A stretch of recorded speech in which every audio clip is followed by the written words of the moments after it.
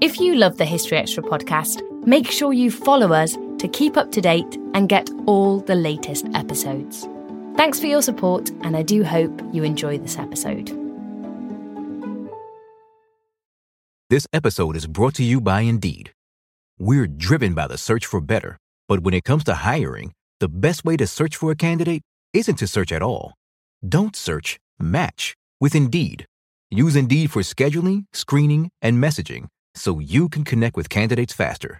And listeners of this show will get a $75 sponsored job credit to get your jobs more visibility at Indeed.com/HistoryExtra. Just go to Indeed.com/HistoryExtra right now and support our show by saying you heard about Indeed on this podcast. Terms and conditions apply. Need to hire? You need Indeed. This episode is brought to you by Saks.com.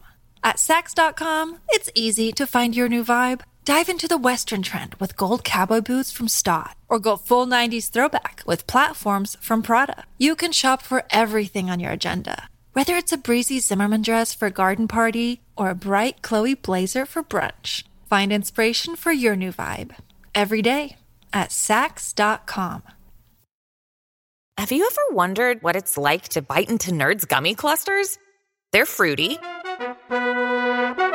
They're tangy. They're gummy.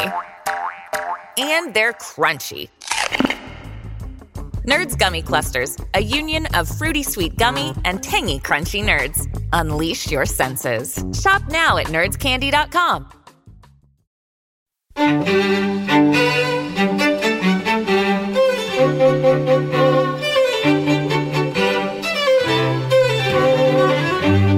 Hello and welcome to the History Extra podcast from BBC History Magazine and BBC History Revealed.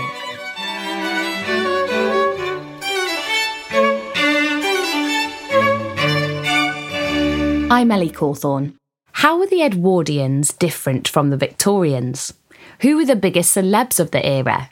And what did people at the time do for fun? In today's Everything You Wanted to Know episode, I'm heading back to Edwardian Britain with Dr. John Wolfe, who's an author, historian and co-writer of the new Audible series, Stephen Fry's Edwardian Secrets. As always with this series, John is answering a mixture of questions you've submitted via social media and some of the internet's most popular search queries. Thank you so much for joining me to talk all about the Edwardian era today. We've had loads of questions in, so thanks to everybody that sent them in from Facebook, Instagram, Twitter, and we've also got some of the most Googled questions as well.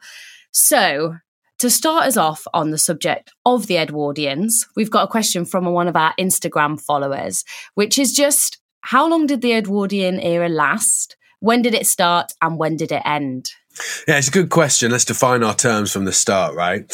I mean, so technically, it's the period in which Edward VII, Queen Victoria's eldest son, was on the throne. So that's 1901, the time that Queen Victoria died and Edward VII came to the throne, to 1910 when he died and he was succeeded by his son, George V. However, most historians, when they talk about the Edwardian period, they mean the kind of period from 1901 up to 1914, just before the outbreak of the First World War. And that's generally how we tend to treat the Edwardian period. So 1901 to 1914. So to give us a taste of what we're going to be talking about today, I've got a question from Google, which is, what was the Edwardian era known for? Again, another great question. I mean, it's one of these things of like, how do you anatomize an era? What are the kind of key trends? What's the zeitgeist? I think there's a number of things that we can highlight. Number one is the rise of the labor movement and the rise of the suffragette movement and the rise of Pan-Africanism. You know, so these sort of more minority or marginalized groups asserting themselves in this period is one of the kind of key trademarks or key aspects of the Edwardian era. But you also have a change. You know, the rise of the middle classes, greater urbanization, greater electrification, and the world becomes so much smaller in this period as well.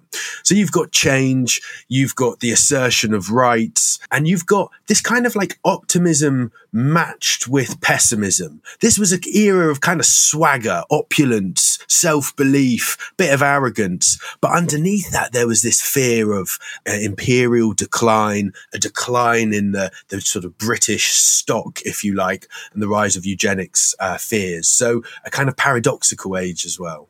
So you've given us a lot of changes there, and I want to, throw a spanner in the works immediately with a question by Real HVOTs on Instagram, who has asked, but was the Edwardian era even really long enough to develop its own trademarks? Your last question would suggest yes, it was.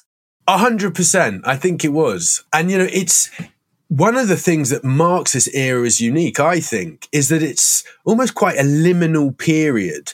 It comes, just after the great long Victorian era and just before the destruction of the First World War.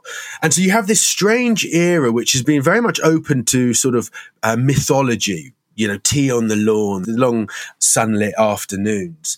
And actually, once you start really penetrating the Edwardian period, you start seeing very particular trends, zeitgeists, moments, give this a unique flavour, very different to the myths that we've seen perpetuated, particularly in recent years.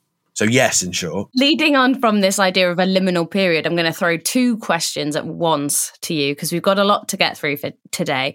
So Marina on Instagram has asked, how was the Edwardian era different to the Victorian period?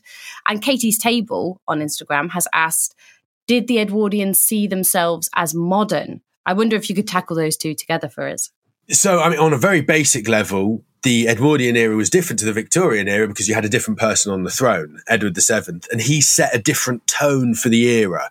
So the Edwardians were kind of less conservative in outlook. They were a bit more sort of lax morally, you could say. As I've said before, in the Edwardian era, unlike the Victorian era, the world was smaller. I think that's fair to say. It was more interconnected. You had the rising assertion of different groups, be that the working classes, Black Britons, or women.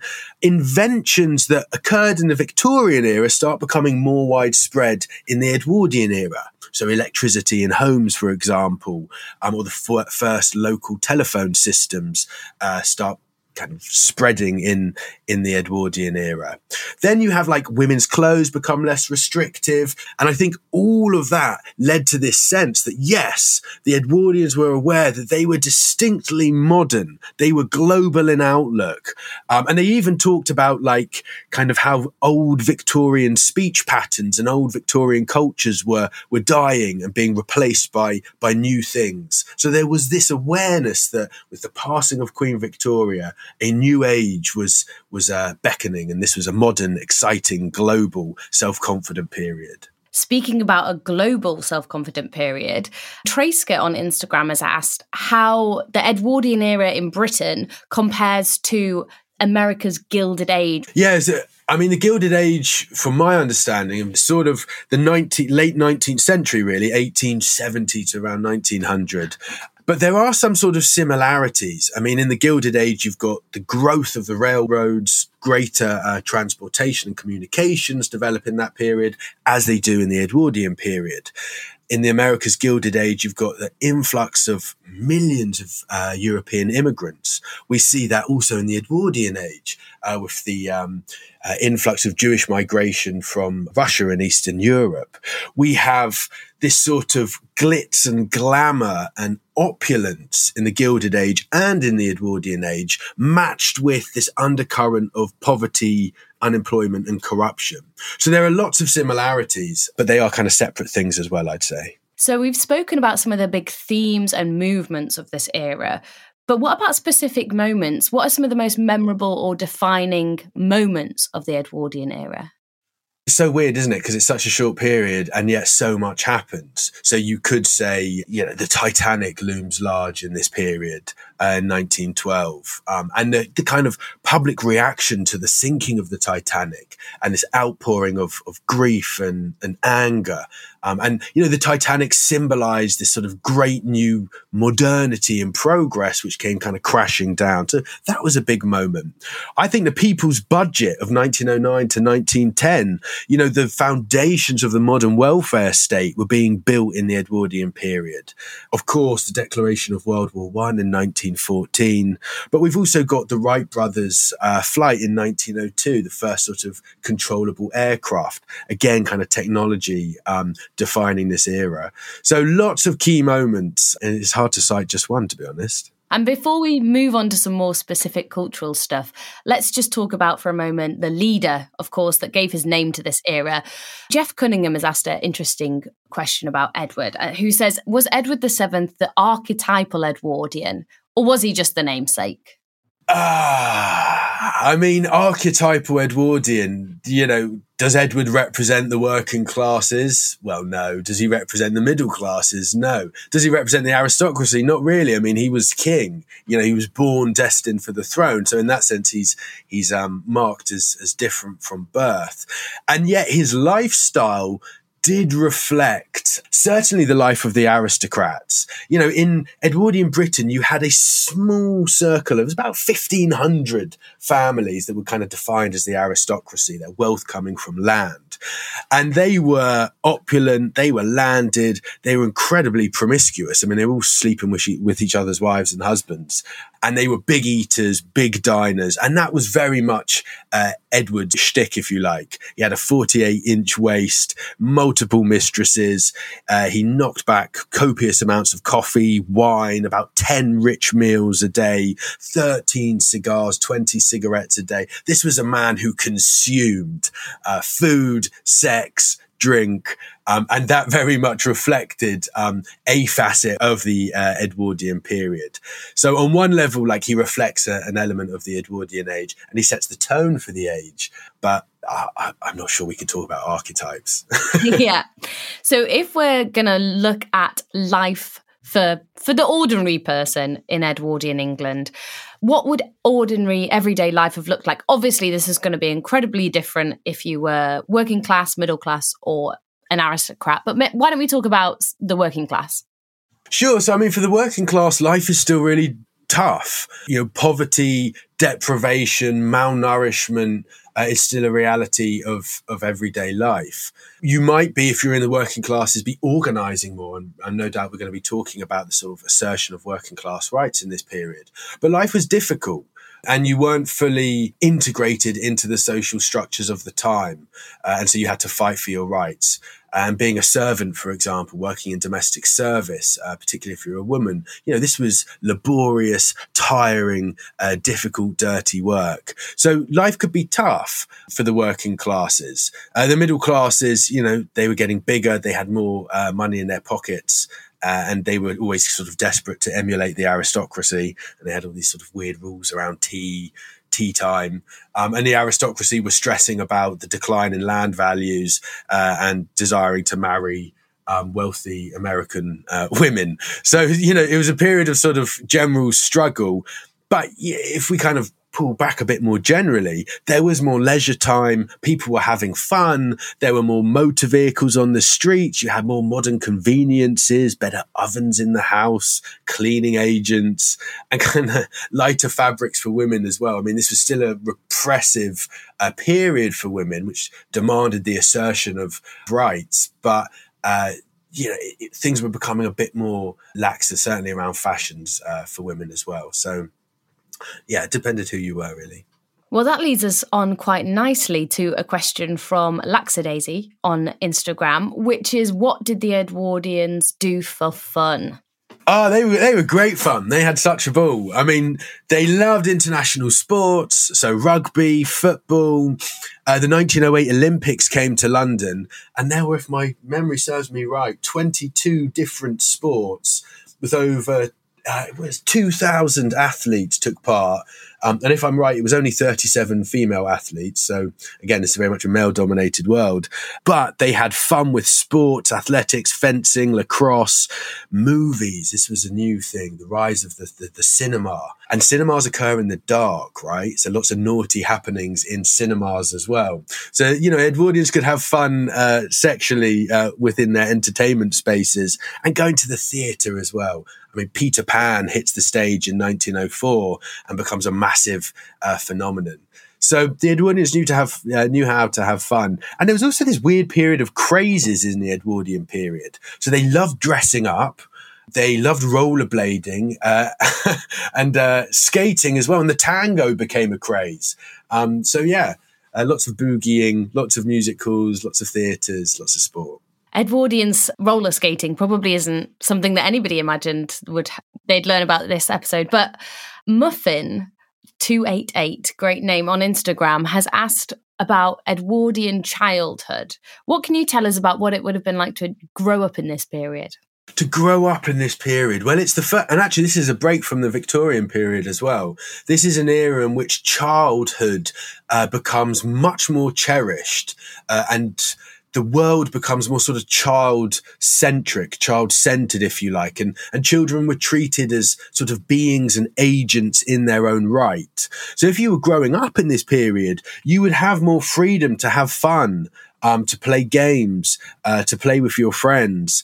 This was a period in which child labour was being cracked down upon by the government, and the education system itself was sort of revamped. So children were going to lessons, attending school, learning writing and arithmetic. Girls were learning sewing. So again, still this sort of gender division, but children were encouraged in schooling. They were encouraged to have fun, and there was children's literature as well. I mean, Peter Pan being a prime example, and physical education as well was a big part of childhood. So again, it did depend what class you were in. If you were of the working classes, you're more likely to, be going out and working, and childhood would be more restrictive and difficult. But as a concept, it was treated more seriously, and there was more opportunity for children to have fun, for children to enjoy childhood and play games and learn. So probably a better time to be born than the Victorian period. Definitely, yeah. Mm-hmm. And if you're into Scouts, Scouts were formed in 1908, so you could join the Scouts as well, which was kind of cool. Now we have a really great question from Liz on Twitter. And Liz has asked who the celebrities of Edwardian Britain are. So obviously, you've got obvious ones like Edward VII was well known.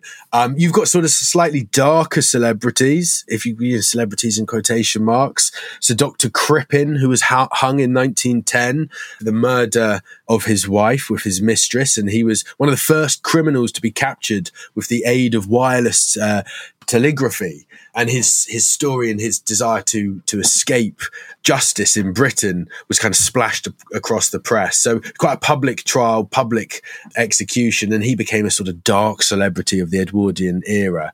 Belle Bilton, an amazing musical artiste, later the Countess of Clancarty, musical singer turned aristocrat and a friend of Queen Alexandria, was a celebrity of the period. And then you had some really cool suffragette fighters. Sophia Dulip-Singh, one of my personal favourites, goddaughter to Queen Victoria, lived in Hampton Court, but was a right pain in the royal backside. She was a militant suffragette, and she really fought for the cause. And then you got the likes of Samuel Coleridge-Taylor, a Black British composer who kind of slightly been marginalised in our history books, but in the Edwardian period, I mean, he was on the par with Edward Elgar, and his Song of Hiawatha was immensely popular in this period. He met President Theodore Roosevelt at the White House in 1904, did international tours, and was well known. And when he died in 1912, obituaries were splashed across the pages of the press. So, from whether it's from criminals to royals to entertainment, the whole range of different celebrities in this era, and the popular press, the proliferation of the press helped to perpetuate, celebrities or personalities in this period. So that would be how the ordinary person would become fans, as it were, of these celebrities, popular press. Popular press, we've got movies now, we've got photography, all these signs of modernity, postcards as well, so you could collect images of your favourite celebs.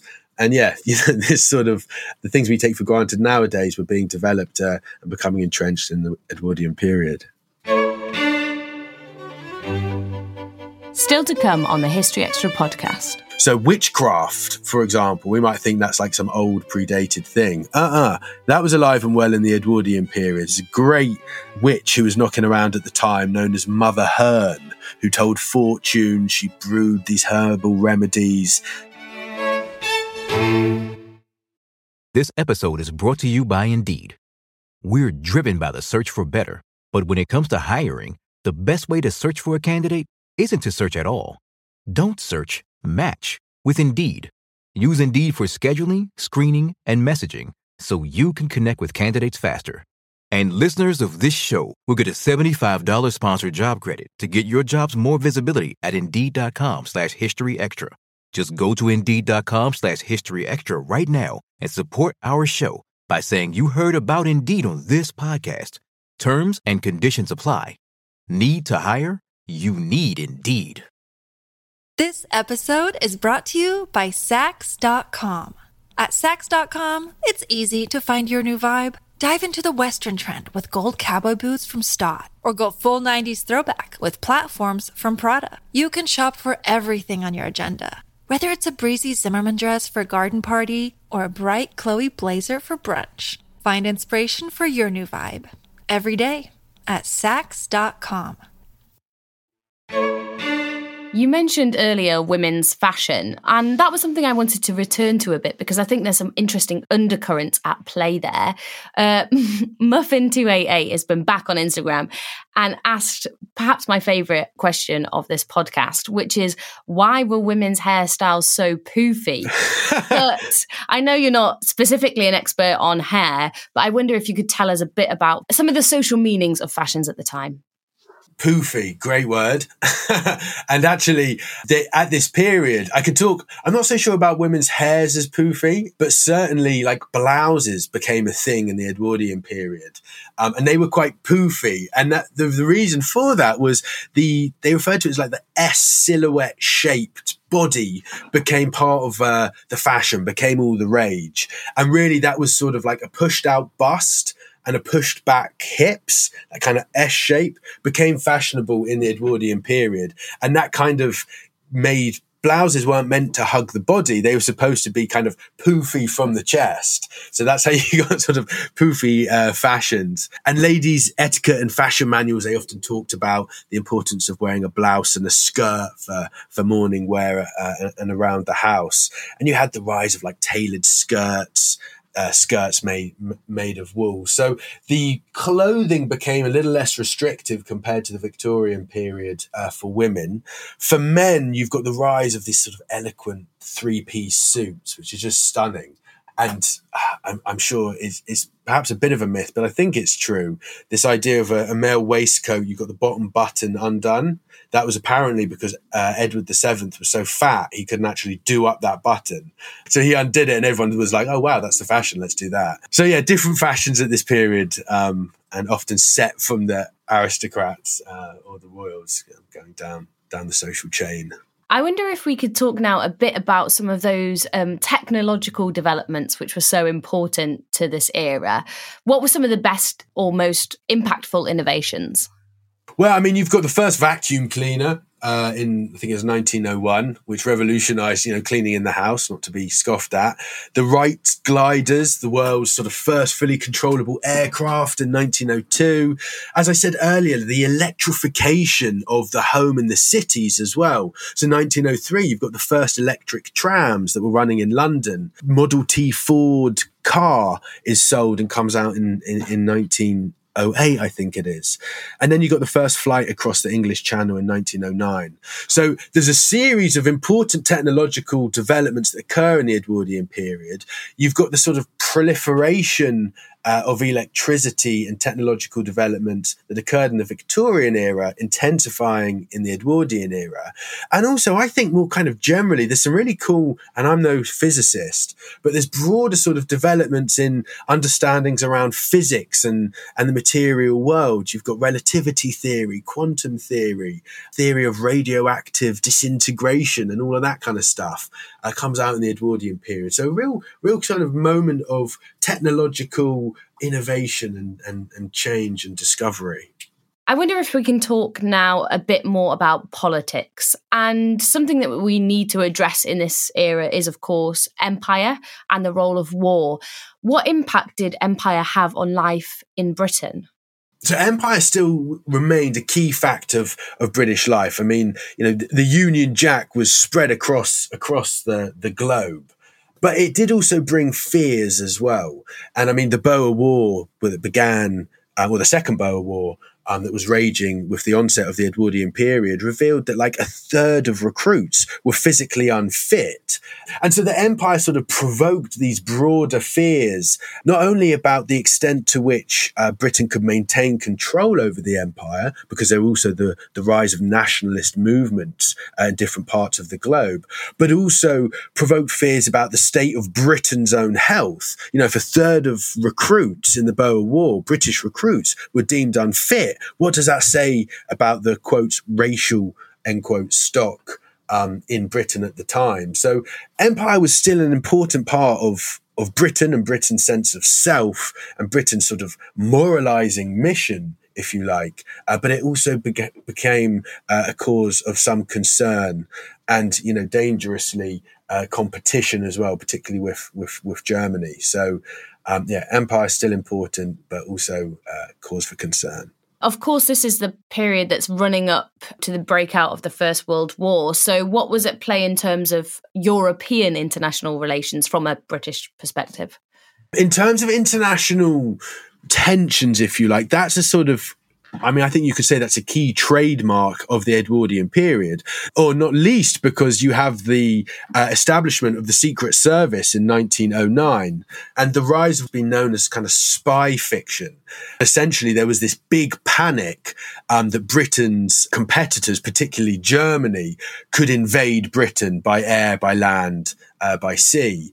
And that kind of generated fear in government that Britain wasn't prepared for potential invasion. And so we had the birth of the Secret Service in 1909, which became MI5 and later MI6. So there was concerns with international competitors, notably Germany. British dominance was waning more generally. America was kind of dominating globally more and more. And in Europe, there were divisions and power struggles that were happening. The Kaiser in Germany was building up the German Navy, which was threatening the superiority of the British Navy. And there was Russian aggression in the Far East as well. So, the political situation internationally was tense. And Britain was concerned, its dominance was waning, and they were, desiring to assert themselves. And ultimately, this led us up to the outbreak of the First World War. So, as well as sort of international tensions in Europe, you've got tensions closer to home, Ireland being a prime example, and the Irish Home Rule movement being a dominating force in the Edwardian period and a destabilizing one at that. So we have this slightly unstable position internationally, but what about within Britain? What were some of the key political movements or developments at play at the time? You've mentioned a couple, actually, so why don't we start with the labour movements? Yeah, so this is a period of massive unrest. The working classes are organising more and more. Between 1911 to 1914, you've got what was known as the Great Unrest. There were around 3,000 strikes in this period. The working classes demanding better wages, more protection at work. So you had the assertion of the working classes through the trade union movement, through strikes. You also had the rise of the Labour Party And in 1903, there was actually a pact with the Liberal Party, which managed to return in 1906 about 29 Labour MPs to the House of Commons. So the Labour movement is organising politically and is getting kind of more and more influence within the House of Commons. You also have, you've got Lenin, who's knocking around in London at this time, and anarchists and syndicalists who are organising and causing all sorts of trouble, notably the siege of Sydney Street in 1911, which was a sort of big gunfight between Latvian revolutionaries and the police. So this was a kind of unstable time amongst the working classes as they were seeking to assert their rights through different avenues. Nicholas Surgis on Facebook has said the Edwardian era is often characterised as a time of political mobilisation for the working classes. So you would say that is a fair representation of this era? Absolutely, yeah. And I think a really nice example of that is the Domestic Workers Union of Great Britain and Ireland, which is established in 1909, 1910. And that's, domestic workers, servants coming together, unionising to assert their rights. And so, the trade union movement and the labour movement existed before the Edwardian period, but it was in this era that they become more organised, more assertive, and more kind of vocal in demanding change. And the other movement I wanted to ask you about in a bit more depth is, of course, the suffrage movement. How influential were they in British life, or how present? Hugely.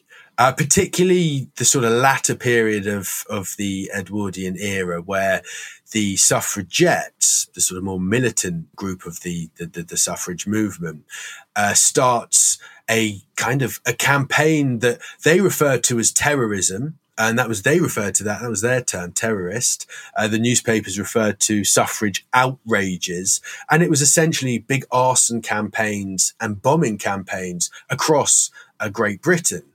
And so, whether it was planting bombs or burning down buildings or slashing paintings in the National Gallery, the suffragettes demanded attention in the national press and in daily life. And they were heard. And, at the beginning of the Edwardian period, you also had the more sort of formal organisation of the Women's Social and Political Union forming in 1903 with the Pankhurst family, designed to, as they said, wake up the nation through deeds, not words. And that they did very forcibly in this period.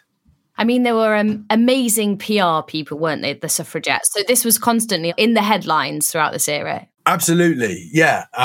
It was a big part of their tactic was to make sure that they were visible, they were heard. And like I say, the campaign that they embarked upon, and Dr. Fern Riddell talks about this in her book, Death in 10 Minutes, when she looked at the suffragette Kitty Marion, was akin to domestic terrorism. They were putting people's lives at risk. They were planting bombs on carriages and trains and burning down houses and attacking the Prime Minister's car and the Prime Minister's house. Like, this was a real campaign to wake up the nation and scare the nation that women had been disregarded for too long. They'd been sidelined in political life for forever, and change was needed, and they were prepared to go to any lengths, including starving themselves when they were arrested. So they were a real pain in the side of the establishment, and they were a dangerous bunch. So moving towards the end of this era, one of the biggest internet search terms, is what came after the Edwardian era. You've spoken a bit about how the end of the Edwardian era is a bit up for debate, but what would you see as its definitive end? I think the definitive end is the declaration of World War I, because once Britain enters the war, the whole tenor of British life, domestically and internationally, changes fundamentally. And you go into this period, this wartime period from 1914 to 1918, and then a very new country is born or emerges from the terrors of the First World War. So I would end the Edwardian period kind of August 1914. I think that is one of the myths of the early 20th century, isn't it? That there was a kind of golden age of the Edwardian period that was abruptly brought to an end. A generation was lost in the First World War, and Britain really never went back to the same way of life. Is that a historical misrepresentation, or is that actually quite fair? No, I think it's a historical misrepresentation, and it's been sort of perpetuated. I'm not slagging it off. I like Downton Abbey. It's great. But the idea of, the Edwardian period as reflected in Downton Abbey is a real myth. I mean, we've talked about the international tensions in this period. We've talked about the domestic tensions, strikes, suffragette terrorism, anarchy, syndicalism, the rise of the working classes. I mean, this was a period of profound change. There was a lot of turmoil in Britain at this time. There was a lot of uncertainty about the future at this time. There was a lot of change at this time as well, both culturally, politically, and economically. So this was an unsettled period. And I think World War I has made, and some of the kind of contemporary myths around the Edwardian period, has sort of constructed this era as, long summer afternoons with gentle tea on the lawn before the horrors of the First World War. And actually, that really is a myth. This was a much more complex and unique period that was, a real challenge to live through. And finally, I'd like to end on a question from Liz on Twitter, who has asked, what would surprise me or challenge my preconceptions about life in Edwardian Britain? Ooh, great question.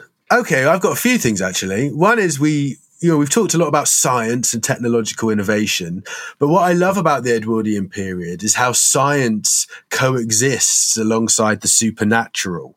So witchcraft, for example, we might think that's like some old predated thing. That was alive and well in the Edwardian period. There's a great witch who was knocking around at the time known as Mother Hearn, who told fortunes. She brewed these herbal remedies, diagnosed and cured witchcraft in rural areas. So you had the sort of existence of science alongside supernatural beliefs, whether that was witchcraft or spiritualism or indeed belief in fairies. So all of that was kind of swirling around the Edwardian period. You also had, I think it's fair to say, greater sexual liberation and a deeper understanding of sex and the various kinks and quirks of one's sex life were becoming the subject of study in the Edwardian period. You had the sort of rise and entrenchment of sexologists who were trying to understand not only homosexuality, but cross-dressing and all other forms of sexual expression at this period. So there was a greater understanding around sex and also the unconscious. I mean, we haven't talked about, I don't know if I'm impressing you anymore now. I'm not sure if I'm busting any myths, but, I think it's interesting that the secret self and the role of the unconscious and how that informed adulthood. All of this was quite new, and Freud was really on the scene and making some important publications at this period. So, a bit more sexy, the Edwardians, than we might like to think, a bit more sort of spiritual than we might like to think, and interested in secret selves too. That was John Wolfe. John is co-author of the Audible series Stephen Fry's Edwardian Secrets and Stephen Fry's Victorian Secrets. He's also the author of The Wonders, Lifting the Curtain on the Freak Show, Circus and Victorian Age, which is published by Michael O'Mara. Thanks for listening. This podcast was produced by Jack Bateman.